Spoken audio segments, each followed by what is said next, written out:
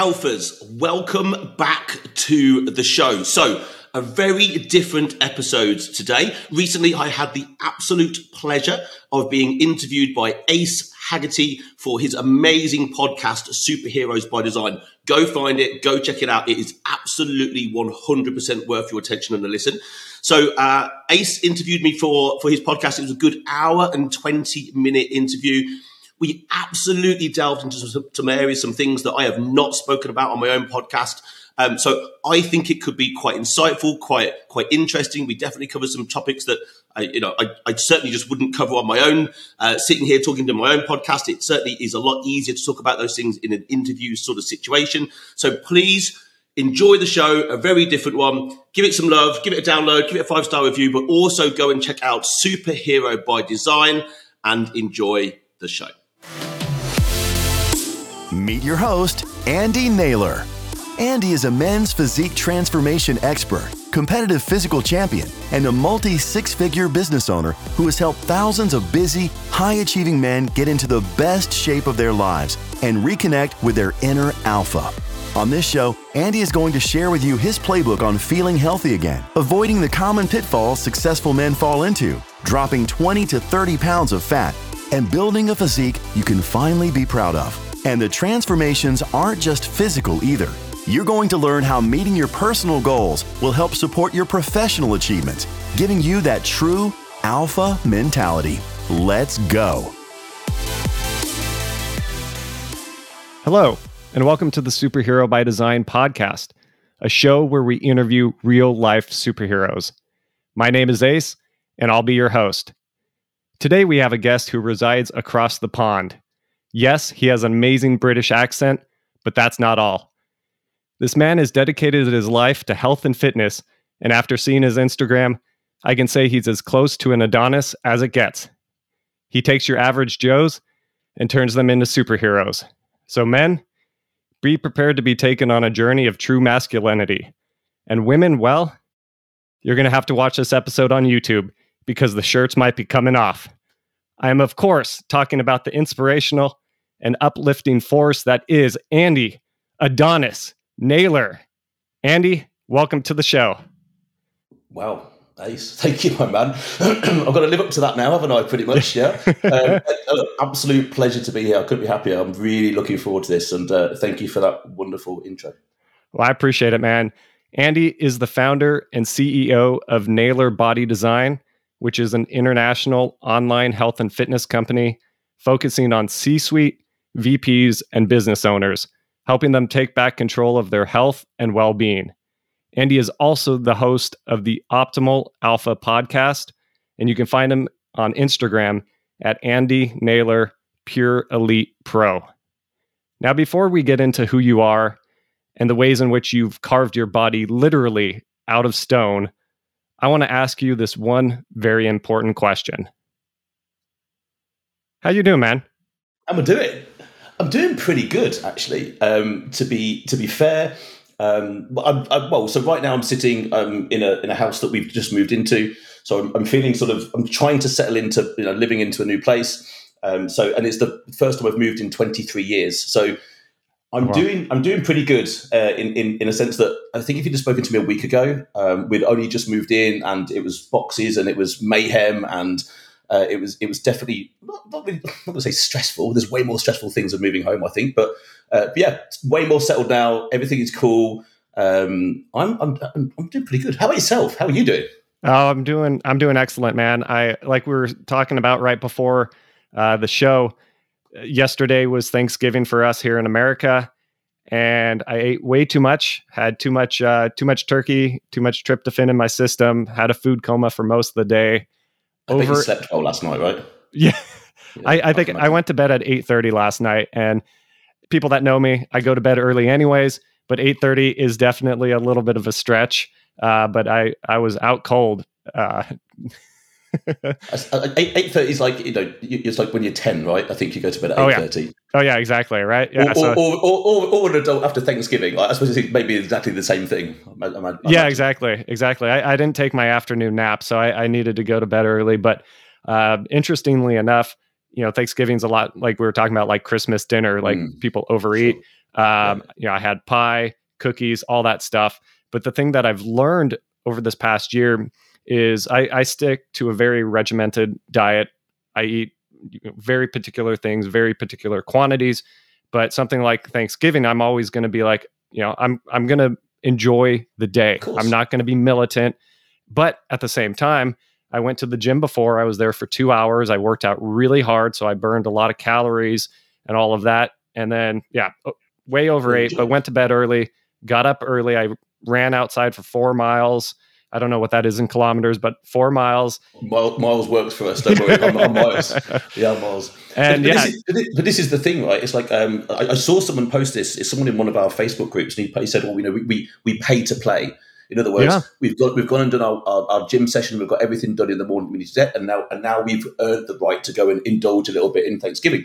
And I think the important thing here is certainly when I've got ready for shows, I've gone through family events where I've had to be incredibly strict, but there was an absolute deadline sitting in front of me, and we could possibly say that in those circumstances, all right, fair enough. Go without something and be the one sitting at the table, not having dessert, not doing this, because it is difficult. Everyone listening to this will be like, it's really difficult to diet through any of those things and be really strict, because those are normally times when families get together around food, because food is an incredibly important thing to all of our worlds. But I think if people are trying to go through those days and hold themselves too accountable, can cause problems, even within families, right? It can cause issues. Just sit down and have a bit of dessert. You'll be fine. Just those work. Just put on it. It'll be fine. Those things can cause arguments, and then all of a sudden you've got a family arguing about a completely arbitrary thing. So I think I like the idea, and certainly with our clients, what we've done is, I told you earlier, we were sort of sending out survival guides, and the simple part of that is, what do we do in the days before, and what do we do in the days after? Simple. How can we set ourselves up so that you can, within reason, really enjoy that day, but you still get to the end of the week and tick the box of nutrition and say, I still moved forward this week, or I held station this week and I got to really enjoy Thanksgiving. It's like a win-win-win, but it's just having the strategy in your mind to think ahead and then not just fall into Thanksgiving, stuff your face, fall out the other side, 5, 6, 7 pounds heavier, really sluggish, tired, groggy. And then quite often those days can end up being not one day, but 2 or 3 or 4. And then it's like do you know what? I'm writing this week off. I'll start on Monday. Now that's where the issues can come in. So I think what you've done is great in terms of you've thought clearly and you got your training session in, you got your running afterwards. You've been structured and disciplined in the right areas, and then allowed yourself, time with family and to enjoy it. And that's balance. I'm not so keen on the word balance, but it's right in certain areas. And I think you've done a good job there. Yeah, for sure. Oh, no, I completely agree. And we're going to get into this. I know you're a bodybuilder and you're really big on health and fitness and building your body to, very, I don't even know the right adjective for it. Like what you do, that's still something that's foreign to me. Like I take care of my body, but you take it to just another level. But what I want to say is, especially here during the holiday season, is, a lot of people get on the whole January resolution track and they do it for a little bit and then get off of it. And then, people pick it up, especially with like fitness and diet and things like that. But then once it comes to the holidays, it's like everyone's like, just screw it. Like, I'm Halloween, maybe too much sweets. And then Thanksgiving rolls around, and then, a couple weeks later, Christmas, the havoc of shopping and this and that. And you can make small little changes, like you had said. Like, what are you doing to prepare for Thanksgiving meal? Like, are you being strict the days up to it? Like I was also going to the gym that morning. There was quite a few people at the gym. I was pleasantly surprised, and everyone's like excited because it's the holidays, but also everyone's excited too because they're taking care of their bodies. They're taking care of themselves. And then when you have the meal, you don't feel guilty. Like I used to feel so guilty if I would overeat, because I was like, man, I'm not working out and I'm overeating. And then it's just like this spiral. Exactly. You start to say you start to feel disgusted. I mean, disgusted is a strong word, but you start to feel certainly negative towards yourself. Yeah. And any negative self-talk that goes on in your mind Like we should never ever do that. We should never self-deprecate. Like it should not be a thing that we ever do. I mean, okay, British people, we do it. Like we kind of do it as part of our humour for sure. But even then, it can take on. It can start to manifest itself. It then becomes I could never do that. I can't do that. Oh, you can stick to a diet plan, but I could never do that. Yeah. Which is a biggest load of rubbish. It just doesn't make any sense. So I think 100% people have gone out. There's a buzz to know that it's a similar buzz to the people who've gone out and done Thanksgiving and got their workout in the morning.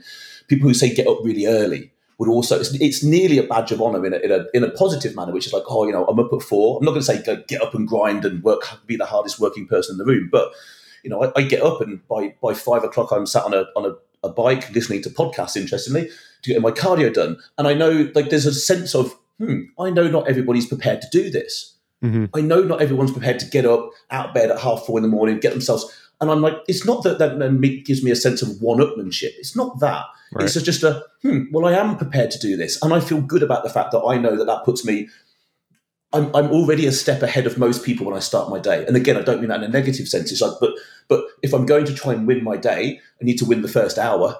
I need to do something in the first hour that's a win. And that, I mean, we might delve into this further. But there's a whole bunch of stuff I do in the sort of first hour, and a lot of that is get up and start the day right. Yep. Because no one can get to me in the first hour. Once the first hour is gone, we're in work, clients and this and that and the other. The day can take a twist and go wherever it's going to go. But if you get up and get that first hour done, so again, for the people who've gone out and before Thanksgiving, they've taken control of the day just by doing some fun stuff at the beginning of the day, right? Which I think is really, and again for the guys over here in Britain, obviously Thanksgiving it sounds like Christmas Day to us. Like I'm guessing it's pretty much the same thing about Santa hats and stuff like that. I don't know. It's certainly in terms of food, it sounds exactly the same. And again, I wouldn't want to. Certainly with our clients, I wouldn't want to wish any of them a food prison of a Christmas day. So it's like, okay, what things can we do and be really smart about it to make sure that we can, 100%. Yeah. No, I love what you said about sending your clients a survival guide, because that sort of helps them with the preparation of it, whether they realize that or not. Even if it just makes them think, there's stuff I could do. I had never really thought I could actually do things in the 5 days leading up to it. That means, it's just like, even as simple as getting calories in credit, like just pull food. If someone's tracking their food and they know that they say eat 2,500 calories a day, cool. Well, why not eat 2,300 a day for the 5 days leading up to it? Bank the calories, have them back ready to use. And then the 5 days afterwards, suddenly you've got maybe 1,500 calories, which obviously you could smash 1,500 calories with just one piece of cake, right? But at least it's giving you something that you can then go, well, I'm ahead of the game here. I can have dessert and not even worry about it. And I think, I'm not saying that works all of the time, but certainly with these big events, I think it's a smart tactic for sure. Yeah. Yeah. No, I agree 100%. So I'm going to rewind a little bit here real quick. So today you're an entrepreneur, you're a business owner, you're a bodybuilder. You've done such incredible things, not only with your body, but your mind, your clients, your businesses, things like that. But obviously, you didn't come out of the womb this jacked, ripped dude with a nice tan and a nice beard and everything like that. So, like, can you back up? Like, when you were growing up, I'm assuming you were born in England. Mm-hmm. Yeah. Yep. So, how far back do you want me to go? Yeah. Well, I guess as far back as you want to, because you were saying that when you were a kid, you weren't I wasn't anything like I am now. Exactly. So there is a bit of a story actually to this, which is, so two things stick out, I suppose. I was stick thin, tiny thin. And I suppose I have a small frame. Essentially, I've just managed to add muscle to the right places, which gives an illusion of size. My view of myself is I'm not particularly big, but that's probably what every person who builds muscle tends to say about themselves. So I let someone else be the judge of that. But one of the things that stands out is I was deadly shy, like possibly the shyest person you could have met when I was anything from maybe 5 to, goodness, I don't know, even maybe 10, to the point where, so this will sound incredibly British. Wait for this. So close to where I lived, there was a place called Sandringham, which is where one of the Queen's, well, God rest her soul, one of the Queen's palaces is, right? It's Sandringham Castle. But there's basically loads of ground around it. It's a lovely place to go and visit. You can picnic there, do all sorts. It's just a lovely sort of place for families to go on a Sunday, right? So we were there, and there's sort of like, you'd park up on the grass and then a car would park next to you, and you'd be playing or whatever. So imagine two cars parked with maybe 2 cars width in between them. So close, okay. So we are out the other side of one car. So if you picture out on the right hand side of a car, and then there's 2 spaces on the left, and then a car, right? So we're out out towards one side of the car, and we're sort of playing with a ball and having a picnic. And this ball goes over the top of our car and lands in the middle between 2 cars. There's no one there. There's just a space, and then a car, and then the other people were the other side. And I was so shy. My attempt to get the ball back was crawl under our car so that nobody could see me, and I could crawl out the other side, try and get the ball call back. This is I to be fair, I don't remember doing this. I kind of have a picture in my mind, but it does sum up how incredibly shy that I know that I was. Right. And I have no idea where that went, because that is not me anymore. Somewhere along the line, I think something in me said, very much unconsciously, if you carry this on through your life, you're screwed. And I don't mean that horrible to anyone who's shy, but the amount of missed opportunities that would have passed in front of me, and I'd have been like, oh, I don't dare do that. No one else cares if you're shy or not. It's only you who's got the problem with that. If you ever meet a shy person, no one thinks negatively about that. Normally people would think, oh, it's a real shame you're shy because you must be missing out on loads of cool stuff. People won't walk into, I don't know, a restaurant or a pub on their own or wherever, because they open the door. What does everyone do? Looks at the door, don't they? And that's really difficult for some people. So that would have been incredibly difficult for me. But somewhere along the line, nothing that I've achieved. I mean, standing on stage in a pair of shorts, having your body judged by 6 strangers while 2.5 people watch. Yeah, imagine that. Now, there was nothing that scared me particularly about that. Although getting on stage is an incredibly scary experience. But the idea of, if I think back to that, 6 or 7-year-old boy, I can't imagine how possibly that boy turned into someone who would have even dreamt of putting himself in that position. So there's definitely, I wish I could say to you, oh, this is what happened and this is why I changed. And I don't know what that was. I suppose I wasn't destined to be a shy adult. And this sounds weird, but I kind of remember that boy to a degree and think, I wonder what his life would have looked like if he hadn't have changed. I'd love to, try and find out what that, because it would be very different. And I'm not saying it'd be worse; it'd just be very different. Yeah. So for sure, I was not kind of and I'm not saying I'm overconfident now. I just don't see the benefit of being shy. No one wants you to be shy. No one thinks. I don't think people think about other people in that way. So for sure, I was a weedy little skinny kid with what we would call a basin haircut over here, which is like, if you imagine your mum putting a basin on your head and just cutting around it. So the worst haircut in the world for a kid. Yeah, we call it a bowl. Yeah, a bowl haircut. Exactly. So I had one of those, weedy little kid and incredibly shy. That's where I started. So yeah, I don't know where the maths of getting to here really sort of comes into play, but that's probably as far back as I think is probably relevant to go. But for sure, that's how things started. Yeah. Yeah. No, I like how you said, talked about the fear that was inside of you, and we're all human. We all experience that fear, that anxiety, whether it's change, whether it's unknown, whether, like you said, going up on stage. I'm not going to say impossible, but most people, like even in bodybuilding, or if you're speaking on stage, things like that, I think they said there's a statistic or something that says like the number one fear people have is not dying, it's public speaking. And the interesting thing is, even when I come on these podcasts or I talk about my book or anything like that, I get a little bit of anxiety, I get a little bit of fear, but it's what you do with that. And it seems like I was a shy kid as well. And I was a stick as well. I can relate 100%. I don't think I ever crawled under a car, but I had done a lot of things, and I carried that pretty far into my adult life too. My shyness, things like that. Asked me a year ago that I'd be starting a podcast talking to people literally across the world, and be able to just have, very casual conversations with them.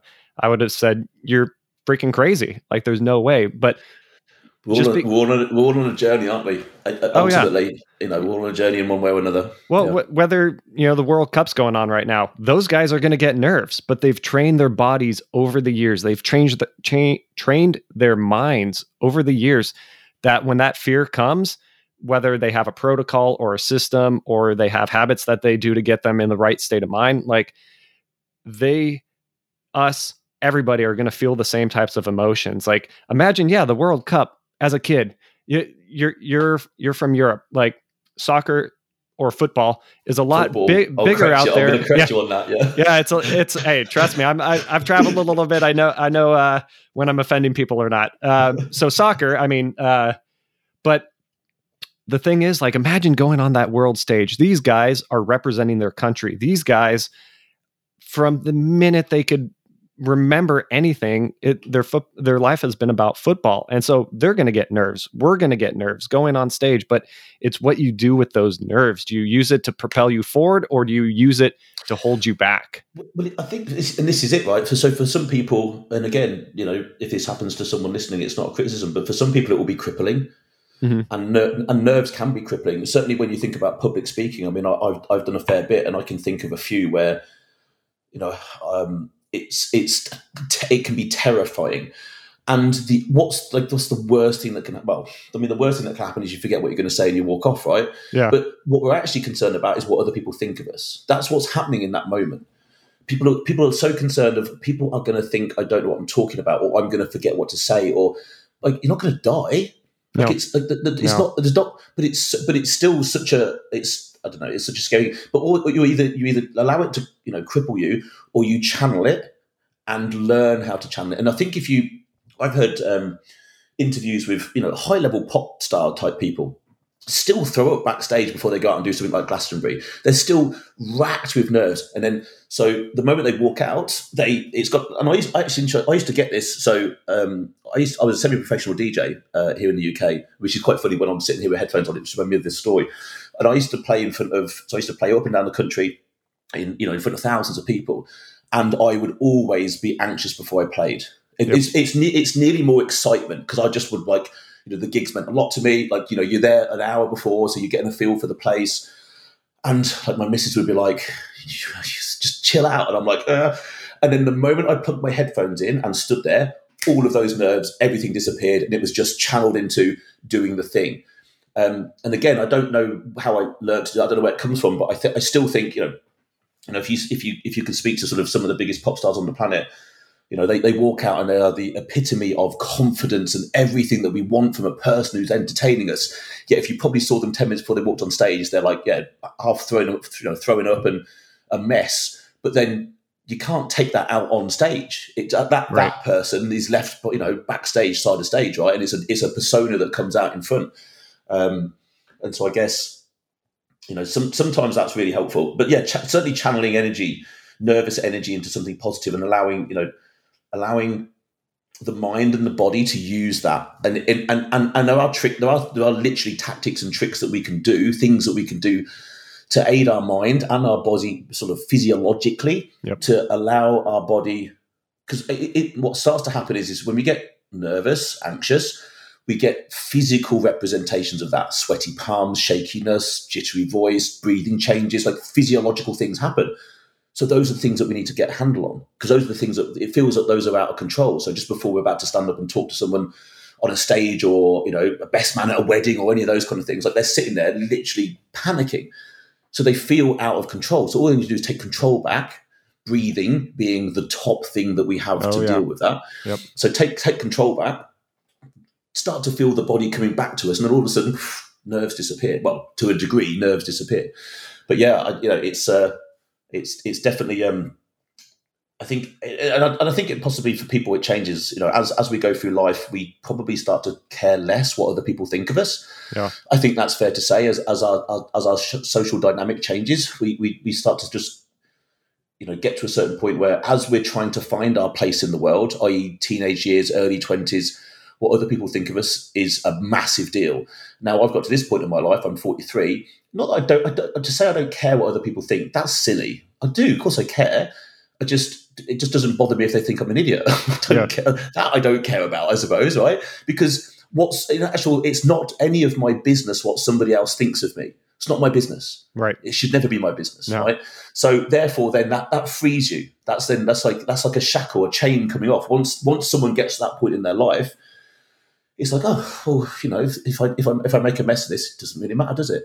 Like no one's, if someone thinks bad of me because of that, then that's on them, not me. So just a different shift of a mindset, I suppose, right? The thing I like to think of when you say something like that is, let's say you're a painter, right? So you're painting this beautiful portrait of whatever. And painters, they're painting what they're feeling, what they want to express. And they could do it with landscape. They could do it with people. They could do it with abstract art, all of it. And everybody that looks at that painting, imagine that it's hung up at I'm not very cultured when it comes to this. The Louvre, is that a big thing in France or something, right? The Louvre in France. And I'm sure they have paintings. Yeah. Yeah, this shows how cultured I am when it comes to paintings. And that I'm using a great metaphor here, by the way. I totally know everything about painting. But I do know that, let's just say, it's hung up in this nice museum, gallery, whatever. Everyone that walks by and looks at that painting is going to get something different from it, have a different opinion about it. And it has nothing, absolutely nothing to do with the painter or what they painted. They did something, they expressed themselves, they gave a part of themselves to the world, and the world is going to take it and do whatever they want to do with it. But everybody that looks at it has their own perspective, their own point of view, and that comes from their own story, their own life, and that has zero reflection. Yes, there could be good and bad art depending on what your standards and all of that are. But like you said, people's opinions of you, that's just their opinion. And yes, it does matter because you want to present yourself in a way that's going to make an impact on somebody else. But at the same time, that can't define who you are, because only you can define who you are. And so I think, what you said is really important. Yes, it's important, but it's not that important, because at the end of the day, it's just you, yourself, and your maker.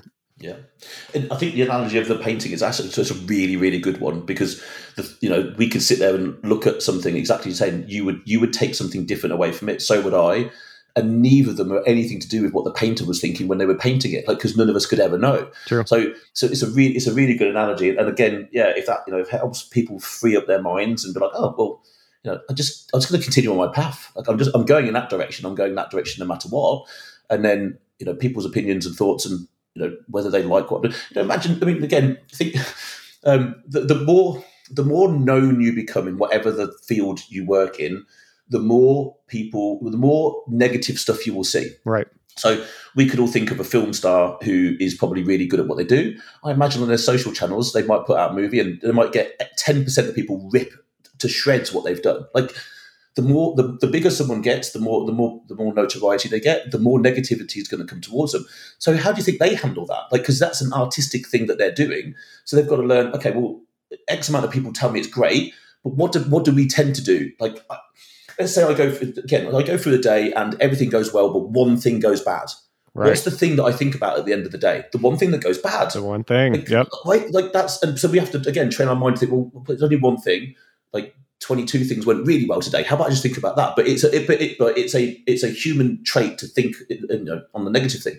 So again, you think of think of Tom Cruise, right? Like possibly one of the best actors on the planet. I bet he gets ripped to shreds on his social media all the time. But he must look at it and be like, well, just what they think of me. Like that's not what I was thinking when I was playing that role. So it doesn't really matter. Which is a lovely way of thinking about it, because it is very freeing.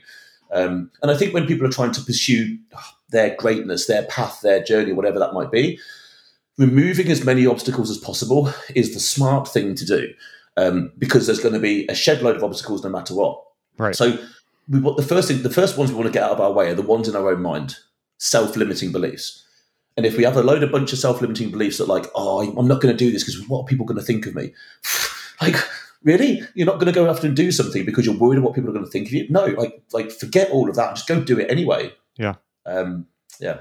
Interesting way of thinking at it, for sure. Oh, yeah. Yeah. Every time I get criticized or anything like that, whether it's in my business or something I post, I get excited. Like at first, my gut reaction is to take the criticism internally, but I've trained myself, and this was a limiting belief I had to dispel. But now I have a new belief that is, anytime I get like really negative criticism for something I'm doing, it means I'm on the right path because I'm affecting people's lives. And like you said, the bigger you get, the more negativity, the more people, the more eyeballs are on you that you're going to get. But I keep telling myself that negativity means I'm doing something right and I'm doing something well. And so I've been able to get past that. And now, when I see criticism, I'm like, okay, let's keep doing it. Or I hear no. I'm in real estate, so I hear no a lot.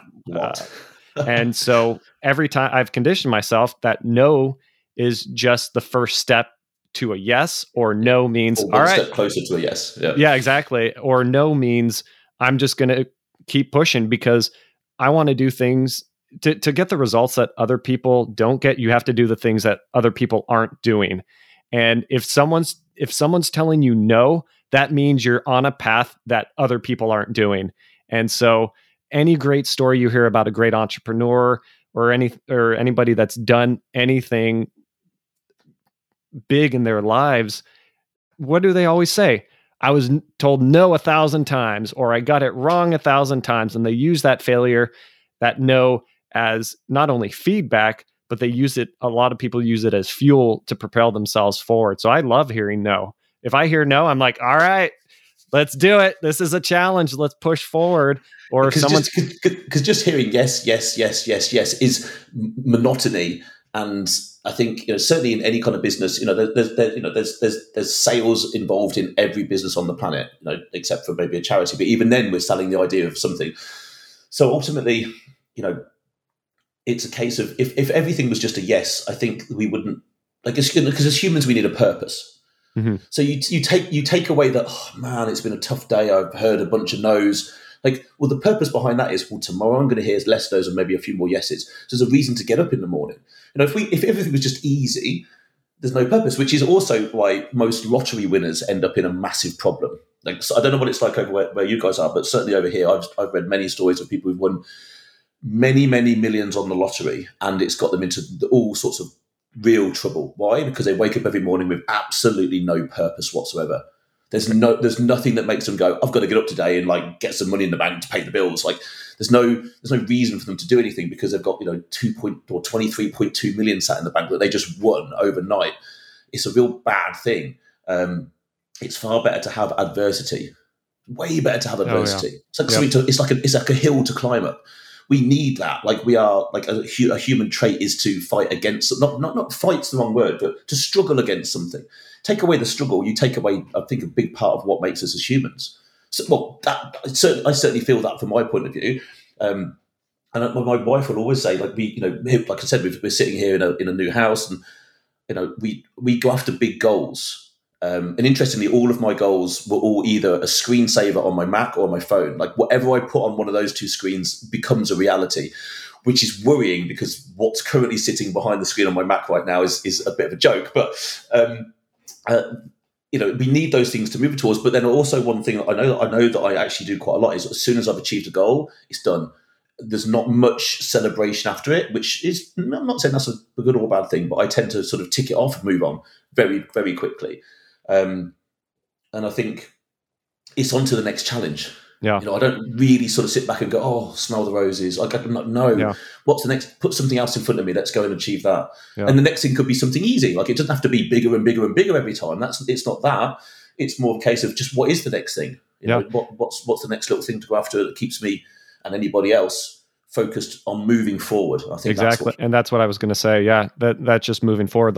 If you put all your weight on the result itself or the outcome, you're going to get either disappointed or it's not going to be what you thought it was. And that actually is going to, from a physiological standpoint, that's going to really drop your dopamine levels down. Dopamine is one of those things that we use, whether it's through workout, cold water immersion, things like that. People think it's all pleasure. I get a dopamine hit every time somebody likes me on Facebook. But really what dopamine is, it's drive, motivation. And from anyone who does anything super successful, extreme athletes, bodybuilding, things like that, you're rewarding yourself doing the process. They say it's not the destination, it's the journey. And that's the same thing. And you live your life. Exactly. You live your life like that 100%. And I feel it's important to celebrate your wins, but it's equally, if not more important, to celebrate the little wins that get you to that. And so I agree with you 100% on that, man. Once again, Andy is the founder and CEO of Naylor Body Design, which is an international online health and fitness company that focuses on C-suite, VPs, and business owners, helping them take back control of their health and well-being. He is also the host of the Optimal Alpha podcast, and you can find Andy on Instagram at Andy Naylor, Pure Elite Pro. Now, something I want to jump into. You said when you were a kid, shy, stick, and now you're a motivational speaker.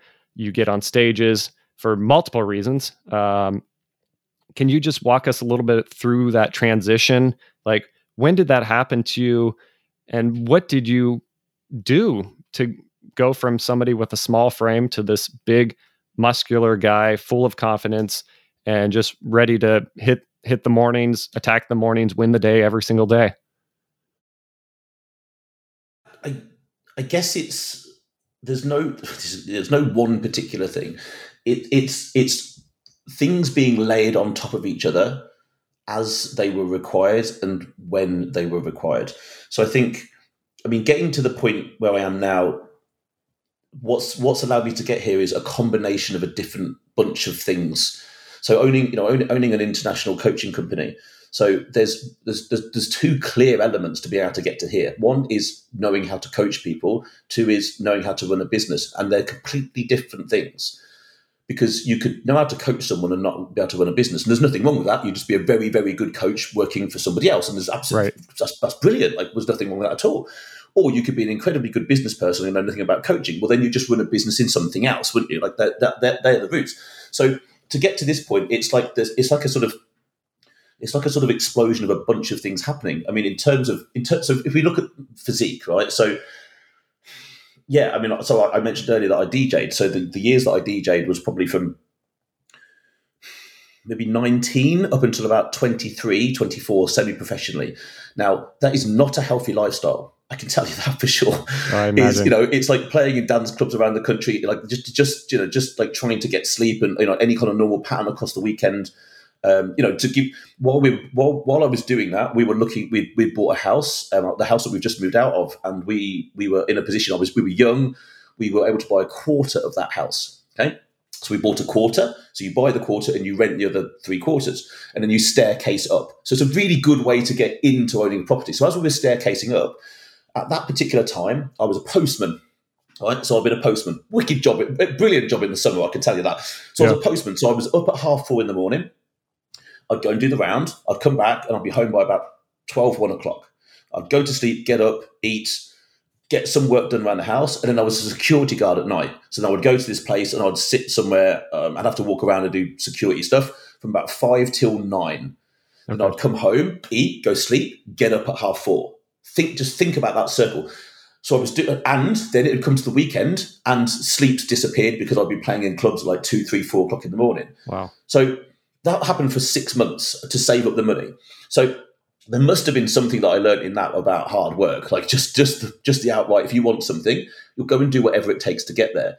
Like the first tattoo I've got on my arm literally means I'll either find a way or I'll make one. Oh, that's awesome. I love that. That's literally, yeah. So I can't pronounce it in Latin, but that's what I'll either find a way or make one. It was the first tattoo I had. And I had that tattooed on me when we got our first business, which interestingly is a business that we had to liquidize. So normally behind every, whether you think I'm successful or not, but behind every successful business person is a failed business sitting behind them where they learned their lessons. I have one. I know what that feels like, and maybe we'll jump into that. but certainly it's like a mixing pot of, I guess, of a bunch of areas, skill sets, lessons learned that gets you to this point. It's definitely, I would not have known this is where I was going to end up. So I think there was a degree of time, and again, I had a break. I can go back to a particular working time. So just after the working as a postman, it was coming up to another winter, and I'm like, no, not posting letters through another winter. And I went and got a job, and it's possibly one of the most difficult jobs I had, and it was literally picking and packing in a warehouse. Okay. And I hated this job to the point where I can honestly remember standing there doing it with tears running down my face because it was breaking my soul. I mean, Wow. it was literally killing me inside because I was trying to become a professional DJ. And so I had this thing going on out there, and then I was doing this job that was like the exact opposite, and it was killing me.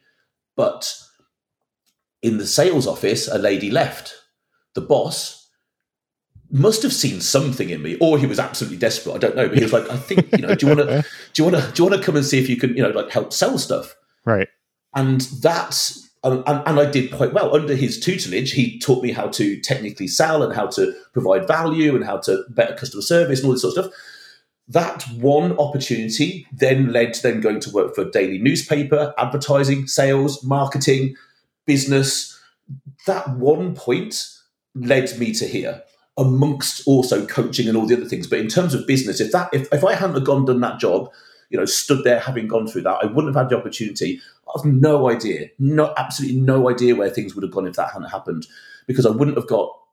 I mean, maybe it would have happened anyway. I don't know, but I can't imagine that I would have gone quite on the journey that I did.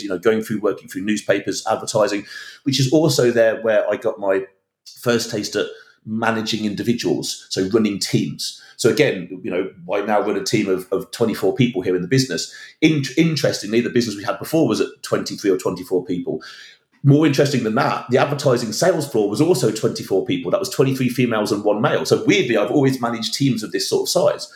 But again, if I hadn't had the opportunity out off the back of that awful job, I wouldn't have got here. So I guess in terms of business, that's sort of how things arced off in this direction. Mm-hmm. Physique-wise, well, I'd come out of being a DJ and I was not healthy at all.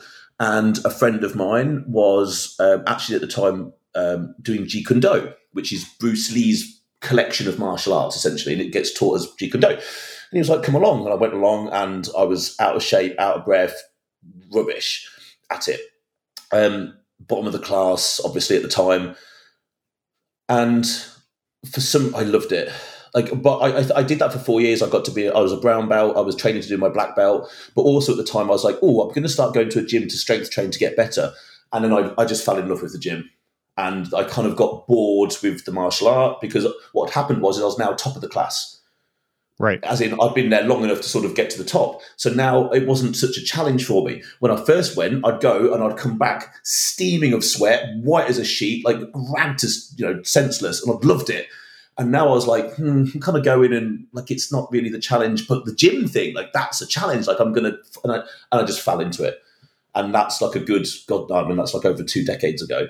And then I guess that story that it is just I just went to the gym, copied everyone else, lost the first 5 years of training because I didn't have a clue what I was doing. Then started thinking, well, I really like this and I really want to get somewhere. I'm going to start paying attention to what I'm doing. So I started logging my training. I was the only person in my gym writing anything down. I used to get these little square sticky notes off the desk, and I'd write down what I did. And when I'd get home, I'd put it into an Excel spreadsheet like a proper geek, right? I'd put it into an Excel spreadsheet, and then I'd be like, I'd then print that out and I'd take it into the gym, and so I did 12 reps with 100 pounds. Right, I need to do 13 reps with 100 pounds. I need to do something that was more than last week to make progress. And that was it. Off I went. And then as soon as that started happening, the next thing people were like, what are you doing? Can you tell me how you're like straight away? It's like, how are you doing this? What's going on? And then all of a sudden that then turns into being a PT. PT turns into being a coach. Coach turns into owning a company. So, but at the side of that was the business thing that was going on. So I guess the two things were sort of like, coming up side by side. And it got to the point where, again, pivotal moment. My wife and I had a business. We had a hairdressing company. So I had nothing to do with hairdressing, but I knew how to run a business. Well, I thought I knew how to run a business. So we built and grew very fast a hairdressing company. We had to liquidize that company. So we had to shut it down. We had to close it. Like as a director, I had to take a decision that we cannot continue in this route. And it was heartbreaking because we'd invested 8 years of our life. We'd opened the second salon and I'd funded it with 50 grand of our own money. When we liquidized the company, that 50 grand of debt fell on us personally. And what had I just done? I just made us both redundant because we both worked in that company. So we had to liquidize the company. My wife was able to go and cut hair. I had nothing to do. I had no job. So what did she say to me? Well, you seem to like the gym. Why don't you just train people in the gym and get money out of it? And I was like, I hadn't thought about it. I had no idea. I was like, it's a bloody good idea. And then, like, next week, I'd gone back into the gym and said to the owners, do you mind if I'll give you a cut, but do you mind if I train people in there? No, go for it. That's that journey. So I suppose now I sit here and look back at it, there are maybe 5 or so key things that if none of those 5 things happened, I wouldn't be sitting here now. I'd be doing something else, and maybe I'd have been successful somewhere else. I don't know, because I only know this path that I've walked. But yeah, that gives you, there's a bit of background. That gives you a bit of insight. No, I appreciate you sharing that. That's a lot to unpack. There were so many nuggets in there. I don't know if we'll be able to hit on all of them, but one of the things that you said that reminded me, so being an American, and I'm sure you guys are the same, we love ourselves some Arnold Schwarzenegger, speaking of bodybuilders, movie stars, things like that. And I remember a story that I heard about Arnold when he was a kid, when he first found out that he was in love with bodybuilding, is he was a small, scrawny kid as well.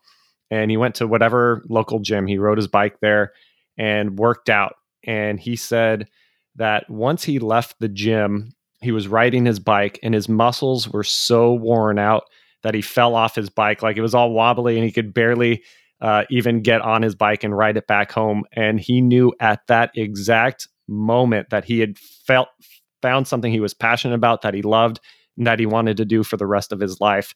And to hear, you did martial arts and then got to a point where you were, what I like to say, the smartest guy in the room, and you wanted to find a new room, and you found something. You didn't only find another room, but you found something that brought this fire out inside of you.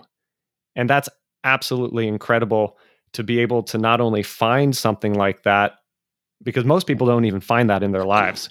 And interestingly, so I think when I say to my wife, I feel so lucky to be here, and she's like, no, it's not luck. It's the hard work you've put in. I'm like, but what happens if I hadn't found the thing?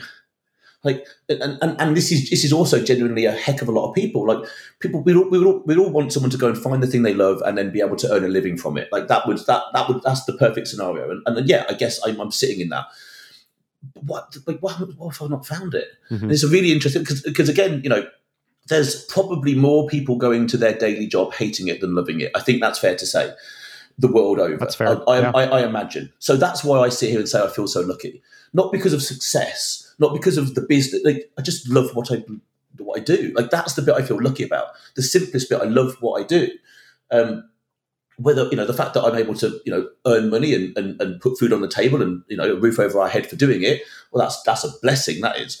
But not to, because I know what it feels like to go to a job that I hate. Like, I've done that, stood there literally like with tears running down my face because it was breaking my soul. I know what that feels. And now, what happens if I'd have gone from job to job to job like that? And I genuinely feel for people who are going through that. It must be absolutely terrible. I mean, the only thing I could say to people like that is keep damn well looking. Something will turn up. There's a story about the guy who created KFC. Do you guys have KFC over there? Is that a worldwide yes, thing? we do. Okay. The Colonel. I'm trying to work out if it's just over here or not. But I think I can't think, what's the guy's name? Colonel Sanders? That's it. Yeah. He was 65 when he created that. That's right. Yep. Yeah, 65. Like, fantastic story. What was he doing up until that point? Trying to find the thing. Well, he found it at 65 and must have been extremely happy. I mean, I don't know if he was happy before or after, but the point being is, if anyone is in that situation where they literally hate their job, like, well, you're in a job which gives you the security to look for another one. It's much easier to find a job when you're in a job. And we were talking about channeling energy. If there's negative energy towards the job that you've got, channel it into finding another job. Stop watching bloody Netflix and start paying attention to, I'm going to start looking for more work, because it's only down to someone. It's only down to the individual. If someone hates their job, that's their fault. Yep. Think about I agree that. 100%. It's a completely different way of looking at it. It's their fault. Sounds awful. Take ownership. They said yes to the job. When someone said, "Oh, would you like to?" We've looked at we've interviewed you. You've looked at your CV. Would you like to work here? Yes, I would, please. Well, if you didn't, you said yes to the job. Now you hate it. That's your fault. All right, which is a hard kick up the backside for most people. But then take that. Keep looking for something else. There's something out there. There'll be something out there, and there's quite. I say to a lot of people, given that, I guess I've built a business out of nothing. Like, it came from nowhere. The idea, the name, the logo. There was nothing before that. Well, everyone must have a thing that they love to do. It doesn't matter what it is. I agree. If you've got knowledge and passion and skill in something, someone else out there will pay for that information. Someone else, do you know what I mean? Like that's all the business is someone having a degree of knowledge, passion, and information on something that someone else would benefit from in the world. Therefore, it's a business, or it can be a business, and everybody's got that something inside them. God, it doesn't matter what it is. The more niche it is, the better. Like the more weird and niche that idea and passion and thought is, like the more someone can then ultimately charge for it because it's more niche down. But yeah, I do feel for people that in a job that they're really unhappy with, but do something about it. That's my message. Just do something about it. Alphas, I interrupt this show with a simple message. This show is here to benefit you and your progression to the best version of yourself. But not only just you, it's also here to benefit the people around you, your loved ones, your friends, other alphas in your vicinity. So why not do a really cool thing today? Something that I would thank you for and maybe someone else would. Share this podcast with at least one other alpha out there who you know would benefit from it. Why not share the information, share the ability for someone else to grow? I'm sure they would thank you. I 100% would absolutely thank you. This podcast only grows by our listeners, our followers doing amazing things like giving us 5-star reviews, downloading podcasts, subscribing, and then of course sharing it with other people. I thank you from the bottom of my heart. Share it with one person and of course drop us a 5-star review, download the podcast and of course subscribe. And now back to the show. Yeah, we are all designers of our lives and we are solely responsible. I always tell people that no one's going to care about your life more than you are. No one's going to care more about your business more than you are. No one's going to care more about your health more than you are. And if you rely on other people to care about yourself more than you're going to live an unhappy life. You're going to live a life you're going to live someone else's dream. You're going to be a part of someone else's dream, not your own dream. And so I agree with that 100%. One thing I wanted to ask you about, you obviously are big on health, big on fitness. What are and you work with very busy individuals, guys that are running companies, gals that are running companies, businesses, things like that. And we all have one thing in common. We've got 24 hours in a day. But for the people that live busy lives or maybe not so busy lives, what are small little things people can do to start making that health change, to start making that exercise change in their lives? So the first thing is change the mindset. I'm busy, I haven't got time for that. I call people out on that. I'm like, I don't know if I'm allowed to swear on here. Or probably not. You can do whatever you want. Okay, right. So we might be shirtless here soon. So okay, I'm like, I haven't got time. That's a load of shit. That's a kid's excuse. Like I know people who have like the same 24/7, right, and do 3 or 4 times what I do, and I look at them and I'm like, I've no idea how they're so efficient. And I'm not bad, right? I'm pretty efficient. But then I listen to people who are like, oh, I've not got time to go to the gym. I can't make it. I'm like, what a load of crap. Like it's a limiting belief. In fact, it's a bullshit story that they've been hanging on to because for whatever reason, there was a billion reasons that could be. So first thing is change mindset, change beliefs, break beliefs, understand that the not having time for something is actually something else. It's the thing that they say they don't have time for is just not high enough of a priority that it's got time. That's it. That's the only actual difference. Now, having said that, I can't tell someone else what their priorities are. Not up to me, just in the same way that my opinion shouldn't mean anything to them, right? It's not their business, right? So I can't say to someone, well, you should put your health and fitness or your health, well-being and longevity at the top. Now, I can make a really bloody good argument that it should be at the top. Like I could probably convince most people that it should be there because it doesn't matter. I mean, someone said to me, so I hear a lot of people say to me in the business world, I'm focusing on my business. And I'm like, cool, so am I. Okay, so am I. Like I'm here 7 days a week. It doesn't make a difference to me. But someone said, I'm focusing on my business and I'll be, I need it to get to, someone said to me last week, 25 million a year. I'm like, brilliant. That's a fucking great goal. Good for you. Yeah. I'm like, but that's going to mean nothing to you when you've had a stroke because of the stress you're under.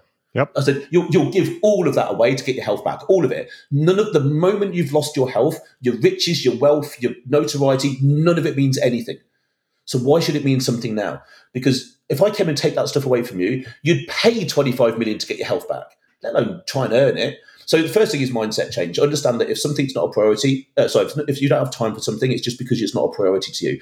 So maybe sit down and carefully think about priorities. Now, those will change at different areas of someone's life. I speak to, a lot of the consultations I have are people, guys for the main part, in their 50s. They've got a beautiful family. They've built a very successful business, but they're screwed. They've sabotaged themselves on the journey. And it's not their fault, because what we like as men, this sounds like, but as men, like, we see our role as probably providing, protecting, like that's definitely evolutionarily, it's still somewhere in there, right? I know I can feel like that. So, growing a family, but like being a linchpin, part of a family, growing a business feels very much part of what we're supposed to do. But while doing that, a lot of the guys I speak to are now, they've got out of any kind of regime. They're eating for convenience. Their mindset's all over the place. Stress is high. Body weight is high. Sleep is low. Those three together are a ticking time bomb. Because the next thing is diabetes, stroke, heart attack. So again, priorities. It's like, there's my argument. I'd put health and fitness, health, wellness, fitness, mental health, emotional health, psychological health, like all of these things, it should be somewhere at the top. And I ask people on a consultation, I ask people this question. I'm like, right, everything we've been talking about in this consultation, do me one favor. Forget about your job, your business, forget about your family. Now, the things that we've just been talking about, I want to know on a scale of 1 to 10 how much of a priority they are to you. And I get all sorts of different numbers. But most of the time, by the time I've spoken to someone, it's somewhere near the top. So that's first thing. Second thing, go after easy wins. Go after the easy stuff. Right. Like, everyone wants to go from 0 to 100 really, really quickly. And they think that they can when they're kidding themselves. It's the same as people think that they're going to go through December leading a really bad, technically bad lifestyle, and then they're going to fix it all in a new year, new me on the first Monday of the month. Setting oneself up for failure. Complete waste of time. And right now we talk about this a lot in our industry, because everyone's like, oh, here come the holidays. I'm going to wait until after Christmas. I'm like, really? Good for you. You've just told yourself that you are not important enough to start now. Sit and think about that. So go after easy stuff. Maybe just try and track and drink enough water in a day.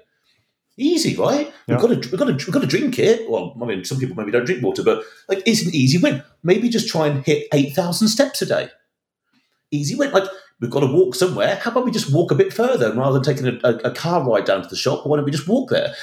Easy stuff. There's always there's a saying which is, start now, use what you have, do what you can. Find me an excuse to not do one of those, to use those 3 words, those 3 paragraphs, and get started. Start now. Use what you've got.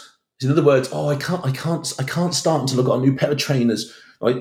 Okay, do something fucking footed. Like, just start and do what you can. No one can argue against that unless they're just being argumentative. So go after the easy wins. So cutting out junk food, getting enough water in. Maybe going to bed and waking up at the same time would be a really smart thing to do, given that sleep, for the most part, adult humans have pretty poor sleep, basically. Certainly a lot of the people we work with, like, their sleep is shot to pieces. Why? Because they don't actually think about it. They don't really pay, and that's okay, that's normal, right? They don't actually pay attention. Like, sleep is pretty much third in the hierarchy of really important stuff when it comes to us staying alive. Oxygen being at the top, water, then sleep. We could argue some other bits and pieces, but if I took oxygen away from you for 3 minutes, you'd be in trouble. If I took water away from you for 3 days, you'd be in trouble. I think sleep is 5 days. It's either 3 or 5 days. You don't come back from that. But we will put up with poor sleep, won't we? All of us. I only get 4 hours a night, and I wake up feeling just as tired as when I went to bed. Or the opposite. I'll sleep when I'm dead. Right. For the overachiever, right? I'm ass. I'll sleep when I'm dead. I'm the hardest worker in the room. I'll sleep when I'm dead. Yeah, and that's going to happen a lot quicker than you bloody well hoped it would if you carry on like that. That's true. So yeah, low hanging fruit, easy stuff. Go to bed and wake up at the same time every day. Try and move a little bit more. Maybe get outside and get some sunlight and some fresh air. Like, people don't think about doing this stuff because it sounds so silly and easy, but these are all things I do every day. I try to go to bed and wake at the same time. I drink 4 liters of water every day. I track my steps. I track all of I can track all of my food, and I do and have done. And I don't eat a whole bunch of, I could eat ice cream and dark chocolate every day and still be 10% body fat. Like it's possible. Anyone listening, it's possible. It's just what you do around that makes it work. Yep. So anyone looking to get started, it's a case of And also, don't, like, if you feel that you're such a long way away from the target, which is a lot of people, that's okay. I've got 52 pounds to lose, and I don't know what to do. So, like, the goal is so far away. Now, like, in your mind, imagine looking at a really tall staircase, right? Okay, let's all picture the same staircase. Rocky running up a set of stairs, right? We can all picture that because we've probably all seen that movie. So Rocky running up a set of stairs. It's a massive, long set of stairs. Is it in Boston? I want to say it's somewhere. I don't know where Philadelphia. It is. Yeah. Perfect. Right. Okay. So it's a big, long set of stairs. So the goal is to get to the top, right? And it's a long, long way away. So if all we ever do is look at the top step, it's always a long way away. But what happened is we were going up the steps, we just looked down and looked at each step that we took. That means if we took one step every day, we would see a step of progress every single day. We wouldn't necessarily see the top step getting any closer, but we would know that it was.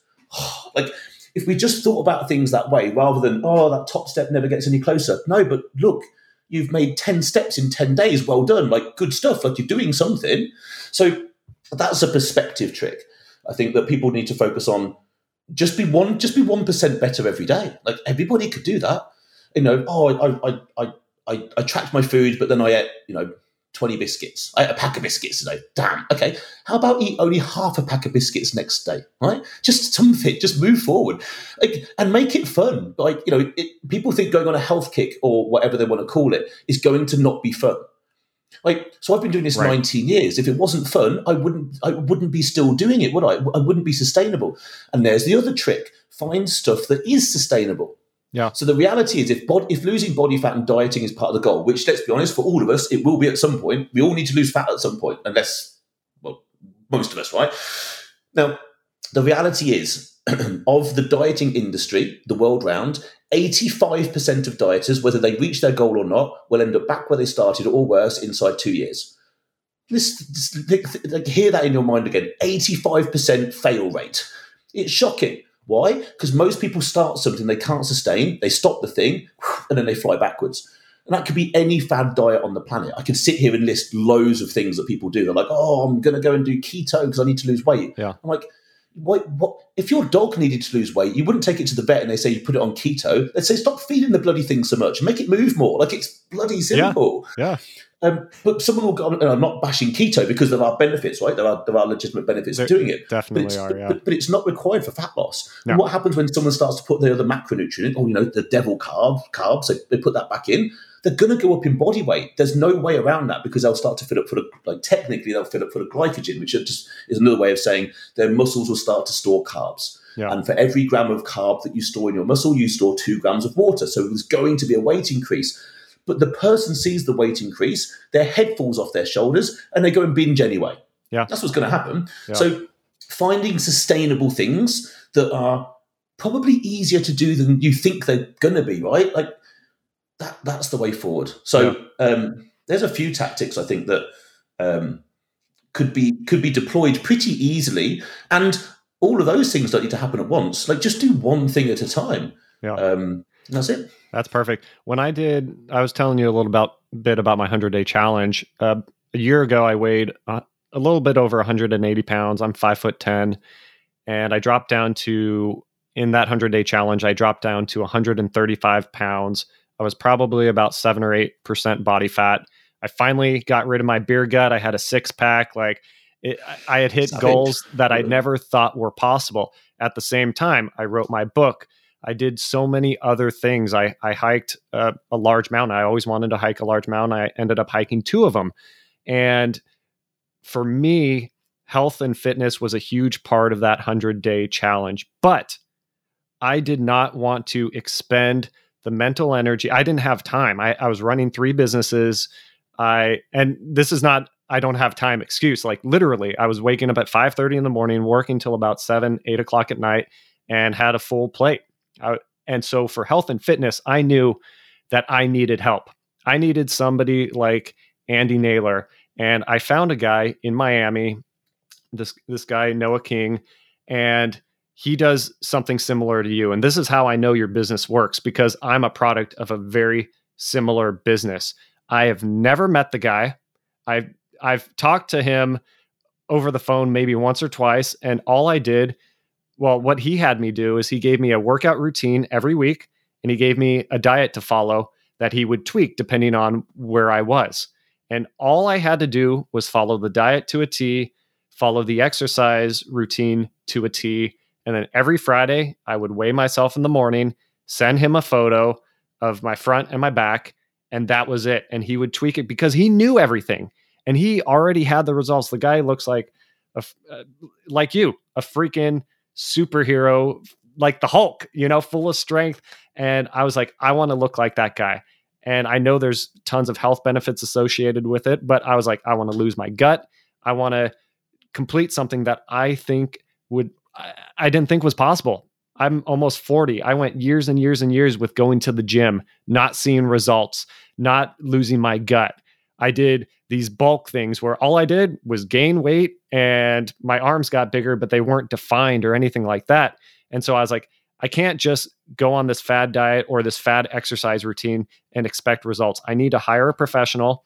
I don't have the time to do it myself, research myself, all that. So I'm going to find someone who's done it.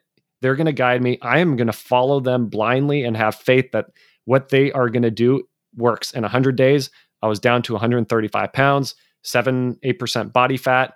And then now I'm in the bulking up phase, like a lean bulk, not just get bulk to get bulk. Yeah.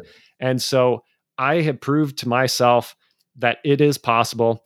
And you don't even need a personal trainer as long as you're willing to do it and you know enough about exercising to do the exercises properly. And he can, someone like yourself can help with that as well, even though you're physically not there. All of that is possible. And it can happen in a radically fast time frame too. And this is a thing. I mean, there's a few things there. One, because you said, we can even help even though we're physically not there. Weirdly, when I went from being an in-person personal trainer, so I did 8 years in a gym, so I've kind of cut my teeth and done my apprenticeship, so to speak. When I went online, my results got better very quickly. And there's technically, so a lot of people, I really want to train and I want the person there. And I'm like, okay, I respect that, but why? I feel that I need someone there. And I'm like, what, you need a crutch? Oof, that's going to hurt a lot of people, by the way. But, you feel that you need a crutch. Now, what do you mean? I'm like, love it. So you're relying upon another person. What happens when they're sick? What happens when they don't turn up? Like, I know that type of training. And so I can talk from a personal experience that it ends up being a very over-familiar relationship. Like, people would come to me and they just start telling me about their kids and their weekend. And I'm like, no, we're here to train. And but also when we go and see someone physically, what happens is we get too focused on that 1 hour or that 2 hours a week. So when we shifted to online coaching, now we basically wrap ourselves around a person the whole time. So they are now responsible for taking themselves to the gym, whatever gym and whenever they want to go. We show them exactly what to do and how to do it. Our mantra is this: you should never need another coaching company after us. Think about it that way. Yep. Because again, we want to keep people out of that 85%. We want to work in the 15%. So yeah, for sure. In terms of what we do, it's a case of having the systems in place to make sure that someone can be, coached remotely. And I mean, I've put people on stage and had them run shows, and I've never met them. Like it's been all completely wrong, which it's bizarre, really. If I sit back and think about it, it is bizarre. That's insane. But it's the ability to be able to do what this chap did for you, which is what you've got two major things when you work with that person. One, external accountability, right? Two, you delegated it to him and he dealt with it. And probably you invested, so you got skin in the game, right? The moment that's another important thing. Like, free information isn't taken seriously. Correct. Okay. Now we charge, as much as we can for our service, just like every other business, right? But it's not about money. My business does well. It's not about money. But the more a client pays, the more bloody attention they pay, the better the results that they get. Think about that. Someone said to me once upon a time, you're not doing your clients a favor by undercharging them. And I was like, what? It's like, because they don't pay any attention to what you're telling them to do, because they've not got skin in the game. They're not actually committed and invested. And I was like, that's a really interesting, from a business perspective, that's a really interesting way of looking around things. And I've invested in all sorts over the past couple of years and lots of different mentors and different things, and the more I've invested, the better the results I got, because the more in it I was. So for you, on the sort of 100-day thing that you did, you've delegated the working it all out to somebody else. You invested in them. So when they told you what to do, you listened, and then they held you accountable externally. That's how it works. Now, obviously, there's all sorts of other technical stuff and other bits and bobs that can be going on, but that's sort of the crux of it, which I think is, from my perspective, I think that's a far better system, which is obviously why we do it this way, than being an in-person trainer. Now, there's going to be there's a gazillion in-person trainers out there, and there's going to be some bloody good ones. And so I say this all respectfully to everybody, but I also think from a client, from an individual person's point of view of trying to go and getting in shape, it would be far better if they had the ability to then continue that themselves. Let's say they get really good with a personal trainer, and that personal trainer decides to leave town and go somewhere else. Like, what are they going to do? Yeah. Like, suddenly they don't know what they're doing. They don't know how to set up machines. They haven't learned anything. They're not responsible for themselves. It's far better to go, okay, it's going to be really difficult to start with, and then it'll be a little bit less difficult, and then a little bit less difficult, and then suddenly you'll feel like an expert. And like one of our clients came to me only in his check-in this week. He's like, everybody in the gym asks me how to do things. I'm like, wicked. That makes me really happy, because that means I've passed something on to somebody. Like, that is so cool. Like, I've done this for 19 years. I've picked up a fair amount of information in 19 years. Yeah. As you'd expect, right? But if I don't pass it on, what was the point? Exactly. It's a very empty life if you don't pass information on. And so, when a client comes back to us and says, everyone in the gym asks me how to do stuff because I'm finding it really cool, I'm like, because it is cool. Like, that's super cool. So yeah, I think I've gone on a bit of a rant there, but you hit the nail. You hit the nail on the head, because working out and diet are just habits and rituals that we've conditioned our entire lives. And something that's so important about new habits, and exercise is a new habit, diet is a new habit. There's two types of habits. There's context dependent habits and context independent habits. And by doing this online, you are making that habit context independent, so that right now I'm at a family's house, I'm out of state. What do? Well, I go for a run outside in the frigid weather.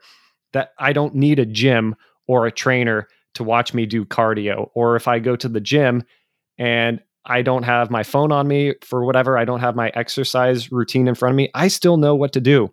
I know the weight that I need. I know the reps that I need. I know how to vary it up, whether I do supersets or not. Like, I know enough now, because I was left to my own, I was given guidance, but I had to do it myself. Nolan wasn't there. He wasn't going to hold my hand. And I do see that too with trainers, in-person trainers, how those people, it's almost like going to a therapist for years and years and years. Yeah. You're not really getting much better, but you feel a lot better because you're, but yeah, if that trainer's gone, then you're just completely lost. So I see that now from that point of view, that what you offer is a context independent approach to working out and diet, because now the person is 100% accountable, and whether they work with you or not for the rest of their lives are changed, they're empowered, and they have the knowledge to continue that for the rest of their lives. And that's way more powerful than anything you might get working with somebody personally and then becoming dependent on having you around. Yeah, I mean, I remember when you'd coach someone in a gym, and you would want to set the equipment up for them. You'd want to pick the weight for them. You'd even stand there counting their reps for them, like, because you want to deliver a service. But that's a disservice, because the moment I'm then not stood there, like I would go on holiday and I'd speak to my clients at the week. Oh no, how did your session go? Oh, I didn't actually make it in because you weren't here. And I'm like, what? Like, I didn't really know what I was going to do. And I was like, you've been following the plan I've been showing you, but because I'm showing them, they weren't actually listening or paying attention. They were just doing what they were being told to do, which is fine. It's okay, but it's not independent, is it? Right. Like, would it not be far better for someone to learn a little bit the hard way, but then be independent, i.e., then the next 10 to 20 years of their life, they can look after themselves? Or do they just want a trainer to hold their hand and beast them for now? Like, there's nothing wrong with that. There's absolutely nothing wrong with that. Depends on the goal and the outcome that someone wants. It's when someone doesn't align the outcome with the actual thing that they're doing, and it's like, oh, this thing's going to get me to the outcome. Well, it might get you there, but will it keep you there? Well, yeah. Well, what happens when your trainer decides to not train anymore? Like, what are you going to do? I'll find a new trainer. Will you? Or will you just fall off the wagon? I don't know. Like, what's going to happen? Yeah. But yeah. Well, I think with health and fitness too, what you had said, what your specific goal is, that's so important, because when people talk about fitness, they're like, oh, I want to run 3 miles. It's like, well, why do you want to run 3 miles? Do you want to lose weight? Do you want to gain muscle? Do you want to be able to play with your kids? Running 3 miles is great, especially if you do it consistently. However, what's the reason behind that? And I think that's why diets and exercise is so difficult for a lot of people, because everyone's telling you what to do or what to believe. Fats are bad, fats are good. And so there's so much in that industry too. There's so much disinformation. But going back, you need to know what your goals are. And that starts with your mindset, like you said, your psychology. And that is always going to have to be the first step. But then hiring someone like yourself is so important too, because you have decades of experience, and you can take those decades and condense it into weeks, if not days, for people. And so they don't have to reinvent the wheel. They don't have to become the next Andy Naylor or the next Arnold Schwarzenegger to live a healthy life, to lose weight, to get fit, to gain muscle, to have that six pack, to lose that beer gut, to get rid of that dad bod. It's all possible. And it's so crazy, because I did it in 100 days. You can do it in a short amount of time. But like you said too, some people might need that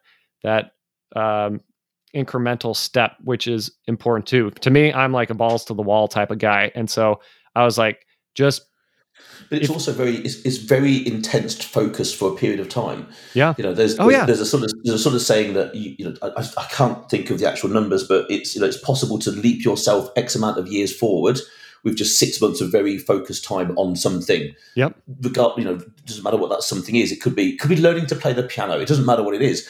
If you really, really applied yourself for a period of time, and that's the one thing that you did and you were focused on it, you would catapult yourself miles forward. And that goes with health and fitness.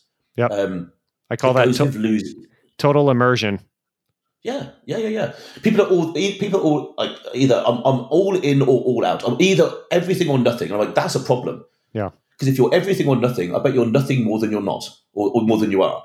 Because I'm either all in or all out. I'm like, no, like that's a problem. That's not a mantra that we should live by. I think it's far better to be, I'm this much in today, and I'm going to be a bit more at it the next day. But for sure, I think it's really useful to understand that a lot could be achieved in a small amount of time. I mean, when I get ready for a show, when I got ready for a show, it was 16 weeks. So I would go from theoretically my fattest point, i.e. at the end of a bulking phase, to being show ready in 16 weeks. Now, yes, that is 16 weeks of hell, essentially. Certainly the end part. Like it's not, I'm not going to say it's not fun, but it's not comfortable. It hurts, and there's a shit ton of suffering involved. And I'm not recommending most people do it, quite frankly. But what I'm saying is that's 16 weeks. Like my first prep for my first show, which I won, just to get that in there, it was 11 weeks. I only had 11 weeks. Oh, wow. And I had help. Every time I got ready for a show, I've always had a coach. Do I technically know how to do it? Yes. Do I still fully understand the benefit of external accountability? Yes. Like, Michael Jordan still had a coach when he was playing basketball. Usain Bolt had a running coach. Probably a few. Could they run faster than him? No. Did they help him run faster? Yes. Like, it just makes a hell of a lot of sense. Same in business, right? I think when people say, and here's another interesting thing, certainly I hear on this journey, I'm going to see how far I can get on my own. Okay, I respect that. But at some point, you're going to have to put your hand up and go, I'm now hitting a wall, and I don't know how to get past it. Because everybody will. And if you don't hit a wall, then it means your potential is a lot further than you thought it was, which is awesome, by the way. But there's still going to be a wall somewhere. There's going to be a knowledge gap somewhere. And someone understands that and has walked that path before you, and they might be able to help. So I think there's a couple of interesting, potentially dangerous thoughts there. The one which is I'm either all or nothing. That's the problem. And then the other one, which is I'm just going to see how far I can get on my own. Well, not as far as you hoped would be the answer I'd give most people at that. And that sounds a bit awful and maybe even a little bit cocky, possibly. But sometimes people can certainly benefit from having their eyes opened. And it's just like me saying, I launched a podcast recently, right? And I sat and thought, I'm going to do this on my own. And then I sat and thought, that's a really dumb idea. I've never done this before. I know nothing about it. So I went and found the people who were the best at it, and I had them teach me. And within the first week that I launched my podcast, it was number 5 in the UK, and I think it got to like number 76 in the US, which is like ridiculous for some dude in Britain. But that only happened because I just went straight from the start. I was like, I ain't doing this on my own. No, I'll sit and do all the recording, and I'll just talk for Britain, no problem. But I'm going to have someone who knows what they're doing show me. And I think there's absolutely nothing wrong with doing that. And I think a lot of people tend to worry that that's maybe some sort of failure. I don't know. Like, I get it. I know where that's coming from. I understand it. But yeah, but I'd far rather, like, there's more stuff I don't know than I know, like, obviously. And the more I learn, the more I realize I know nothing, is another weird way of putting it. Because I'll learn something and 5 more doors will open behind it. And I'm like, oh my God, I thought I'd work this out. It's like, no, there's still more to learn. And I think for the regular person who've got maybe, family, busy life, all this, that, and the other, and fitness and, losing fat is just another thing on the agenda, then ask for help. There's nothing wrong with that. Like, you probably, someone's sitting there going, I know what I'm supposed to do. I'm supposed to eat healthy and I'm supposed to track it. I'm supposed to, we all inherently know what we're supposed to do, but the implementation of that is a completely different thing. Yep. We give out, goodness knows how much of our best information for free. I have no problem doing that because people will come to us to help them implement it. That's really what coaching is actually about. And then the accountability and the journey along the way, like the moving transient journey of coaching someone to their potential, their goal, isn't a straight line. And that's where real world coaching with real world people comes in, because it's the maneuvering around obstacles and things that has to be done by a person. Otherwise, everyone would just go to Google and YouTube and be in the shape of their life, literally. And that's not what happens, is it? Like, all of us know that that's not the case. We need real people in the background, superheroes in all of their own areas of life, like a superhero helping someone with business, a superhero helping someone with mental health. There's superheroes around all of us, and we all need them. And we should go looking for them. Again, we can say that what's the sort of saying? We are the sum total of the 5 people around us. Yeah. 100%. I couldn't agree more with that. There were people in my life who I've locked in stone. I'm like, you can't leave my side. You're staying here. And if it means I pay you to stay here as a mentor, then that's what I'll do, because that's how much I value your time. Like, and I will do that when someone's come into my world and they've had such a particular impact. Like, I'd be stupid to allow them to disappear. Now, for someone on a health and fitness journey, that could be their coach. So that could have been the coach that you've had. Obviously, maybe it was a time-bound thing that you did. But I imagine, if he could have stayed in your world longer term, you probably wouldn't have said no, right? You're like, yeah, cool, because look how far we've come. I think it sounds to me like you pretty much smashed your goals and you got as far as you needed to get. But I think certainly, understanding that there are people out there who genuinely want to help. Like, a lot of people ask me, what's got you so far into business? Like, what's success for you? Like, it's helping people. It's helping people. It always has been. I still get the biggest kick when someone turns around to me and says, "Oh, I finally understand what macros are. Thank you so much." And I'm like, to me, it's like the simplest thing in the world, but it's not to everyone else. Like, I know that. So when I help someone have an aha moment on the simplest of things, that makes my day. Over, I don't know, the business having its best business day or something, like, it's still an individual person turning around and going, "You've just helped me." I'm like, "You've just made my day by telling me." That's right. I couldn't agree with you more. Absolutely incredible stuff, man. We can continue this conversation on and on and on. I really appreciate your time. I really appreciate everything you talked about. There was so much good information. I definitely want to have you on again, because we didn't even scratch the surface with loads more to talk about. Right? With the amazing things that you're doing with your life. And I can't agree with you more. I always say, be more so you can do more. And you are a living example of that. And I'm just so excited that I got this chance and this opportunity to meet you. And yeah, man, it's absolutely incredible. Pleasure's all mine, dude. Pleasure's all mine. It's been an absolute blast. And yeah, I think we could definitely do another one of these and delve into a few more areas. I think for sure. I tend to go off on tangents about certain things, but hopefully they're useful. I don't know. Hopefully they are. There's some little nuggets in there that might be useful. But yeah, pleasure's all mine. It's like, it's an absolute pleasure, man. I really appreciate you giving me the opportunity to be here, for sure. Oh, it's pleasure's over here, man. Really appreciate it. So Andy is the founder and CEO of Naylor Body Design, an international online health and fitness company that focuses on C-suite, VP, and business owners, helping them take back control of their health and well-being. He's the host of the Optimal Alpha podcast. I've listened to it. It's a great podcast. Definitely check it out. And you can find him on Instagram at Andy Naylor, Pure Elite Pro. Andy, just a freaking pleasure having you on. I hope you have a great rest of your holiday. I don't know if it's a holiday this weekend, but from America, enjoy the rest of your holiday weekend. And I can't wait till we do this again, man. Thanks, man. Appreciate it. Yeah, I look forward to talking to you again. Cheers. Thank you. Awesome. Well, I appreciate it, everybody. Thank you for checking out the Superhero by Design podcast. Check us out every week. And with that said, enjoy your holiday weekend, and I will talk to you later. Peace out.